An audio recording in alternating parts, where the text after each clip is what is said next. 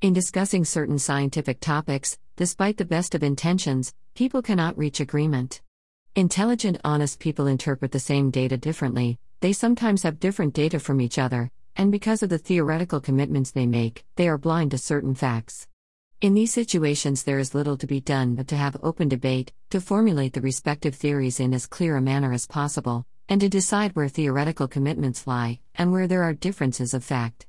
Once this is done, it may be possible to determine what experimental and empirical data can decide these matters. But under determination being what it is not typically possible to have a demonstrative proof that a particular theory is correct and its rival is incorrect. In practical situations, under determination is not a problem. Established scientific theories, like for example, the theory of evolution, have such massive predictive and explanatory power over their rivals that they don't have realistic rivals. In some cases, when theorists do not agree with each other, both sides may feel that the evidence clearly favors their theory. They may feel that their theory is more consistent with known facts, that their theory makes more accurate predictions, etc. In this case, the temptation is to accuse the person you disagree with of having some ideological commitment which blinds them to the obvious facts. This conspiracy theory approach is quite common in the history of academic discourse. Historically, when Marx's theories were criticized, it was pointed out that those criticizing Marx probably had some material interest they were trying to defend, so their criticisms could be dismissed on those grounds. Freudians likewise sometimes responded to criticisms of psychoanalysis by psychoanalyzing the critics of Freud. The critic of Freud was analyzed as having issues with authority figures stemming from childhood experiences. With the supposed motive of the critic of psychoanalysis exposed, the criticisms could be dismissed. When critics of behaviorism complained about the method, they were interpreted being closet Cartesians who desperately wanted the soul to exist. Obviously, not all behaviorists, Marxists, and psychoanalysts behaved in this manner, but a lot of them did use this approach, and unfortunately it did stifle legitimate criticism of the various disciplines. Of late, I have noted this manner of dealing with disagreement has emerged in evolutionary psychology. So, for example, in evolutionary psychology forums, when various issues are discussed, people are quite frequently accused of adopting a particular position because of some supposed psychological motivation. So if a person mentions something to do with sexual harassment, they are accused of unconsciously signaling to potential mates that they are nice guys.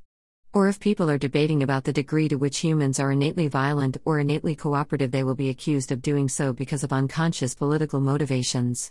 Thus, if a person thinks that the evidence shows that humans are by nature more cooperative than violent, obviously I am simplifying here, they are accused of defending a Rousseau view of human nature, and of being a left-wing extremist who is denying obvious fact to support a political belief. On the other hand, if a person thinks that the evidence supports violence as opposed to cooperation being dominant, they will be accused of doing so because they are Hobbes supporter who are defending a right-wing worldview despite the obvious facts. In these various debates, mountains of evidence is presented by both sides of the debate. However, quite a lot people don't read the counter-evidence and merely attack the motivations of the person presenting the evidence.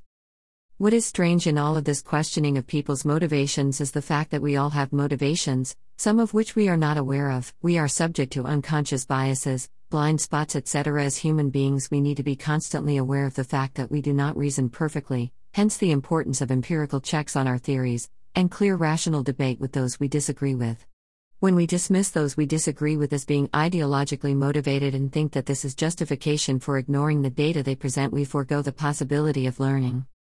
It is a simple logical point that it is a fallacy to assume that the origin and motivation of person's reasons determine the truth or falsity of the reasons the person presents. It may be possible to tell a Freudian or Marxist or evolutionary psychology story about some unconscious motivation for me believing that X is true. But my motivation is strictly speaking irrelevant to the evidence I present. The evidence is good or bad evidence and should be judged on its own merits. This is a truism that all first-year philosophy students are aware of. Yet this truism is constantly flouted when people have disagreements, particularly in areas to do with human nature. I myself have been just as guilty of questioning the motives of those I disagree with, and engaging in ad hominem attacks. But I think that this approach is seriously misguided. Focusing on the evidence is what is important, not ad hominem attacks on those who disagree with one. You may not always be able to convince others that you are correct, and may learn that despite what you thought the evidence doesn't support your position, this should be a good thing. But if you use a person's supposed questionable motives as an excuse to ignore data, you are no longer playing the game of science.